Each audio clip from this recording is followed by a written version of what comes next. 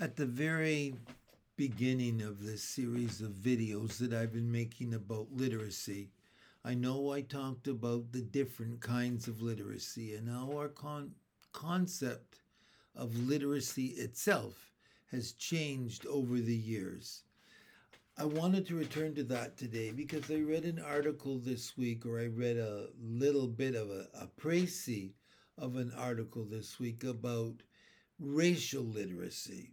The article referred to the fact that there are lots of places in lots of parts of the world where people don't know a lot about the rest of the world.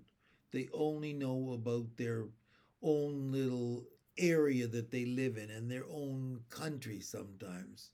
And the article was talking about the fact that in the United States in particular, because this is where this book came from, or this article was written for an American journal, that reading books that deal with questions of race or questions of diversity are important because over time, children develop an understanding of the rest of the world and the way we are so often different and yet exactly the same. As I say this, and as I'm talking to you, it seems to me I need to point out that and remind you that literacy is not a start and a stop kind of thing. It's not something that we reach a point and you can say you're literate. We always are becoming more literate.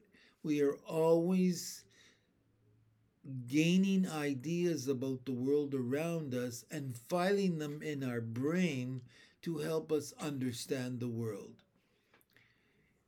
And we, each of us, whether we teach young children, middle school children, high school children, or adults, we each of us have to have a role to play in the development of literacy skills. When I go to the library today, the public library, I can pick up books off of the shelf that are written by black adults for black students. I can read books written by Jewish authors primarily for Jewish students. I can read books written by Native Indian authors primarily for Native Indian children. I can read folk tales and legends from all over the world. I can read them for myself, but I need to be reading them to the students in my class. I need to expose my students or my children to as diverse a variety of reading materials as possible.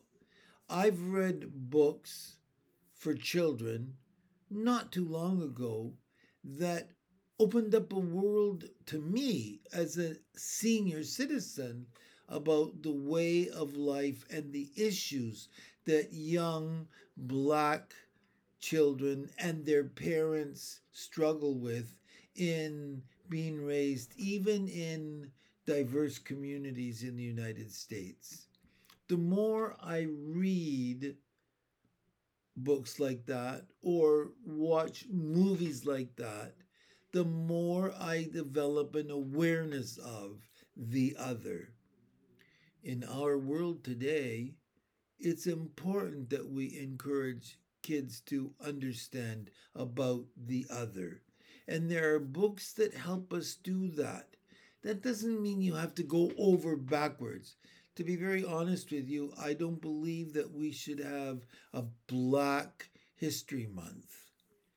We should be developing history and including history of the Native Americans and the Black Americans and the Europeans that came to the United States. It should be integrated because that's how we do it in our brain. We should be constantly reading books that reflect a difference of experiences and then sitting down with our students, or them sitting and us walking around and asking them questions about the experiences that these other groups have had. Sometimes they'll watch a movie or a TV program and nobody will be there to challenge them, to ask them to think about what they saw. But they do. One of the best books I remember reading in my years of teaching was the book Sounder.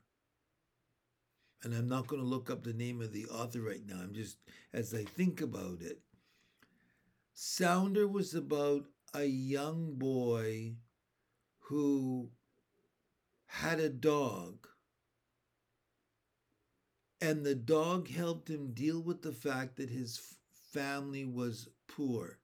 He was a black student, a black young boy, and it takes place during the years when there was so much repression and so much discrimination. But reading a book like that in a classroom that's almost all white requires us to ask our students to put themselves in the shoes of the student in the story. No different than if I read to my class The Lion, the Witch, and the Wardrobe, and I asked them as young children to think about what it might have been like to go through a cupboard, a wardrobe, to a mysterious, fantastical place. Every single experience we have as teachers and students with books enables us to think about and develop positive viewpoints about the other. It's a very, very difficult thing to do. There are lots of there are lots of teachers who don't feel qualified enough to talk about discrimination or slavery or prejudice or any other topic that some of these books pick up and deal with. But we shouldn't be afraid to talk about them with children or older students, because if we're afraid to talk about it, then where are they going to hear and have discussions about the realities of the world? We want our students to leave us a little bit more aware of the realities of the world because we want them to succeed in the world. We want them to acquire the soft skills that enable them to be able to get along with everybody. And the only way you enable them to get along with everybody is to present them with opportunities to try to see the world through the eyes of the other person and to talk about what's happening to the other person so that it touches a part of them so they can appreciate what it is they're hearing. To return to the idea of racial diversity,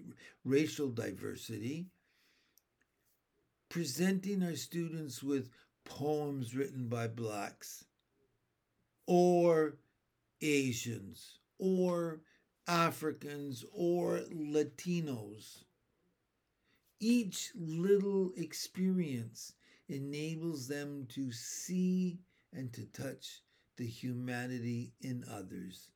And it's only by touching the humanity in others, by seeing the humanity in others, that they realize that they have things in common. And those things in common bring them together. We should not be afraid to include in our reading lessons things that are even foreign to us. if we read them first and we think about them and make it our business to present them to our students. We're doing a service to ourselves as well as to them. Reading books from all kinds of background, reading books that deal with all kinds of backgrounds, whether they be family or ethnicity or religious backgrounds or racial backgrounds, enables everybody in the classroom to see that we are all part of one humanity. Thanks.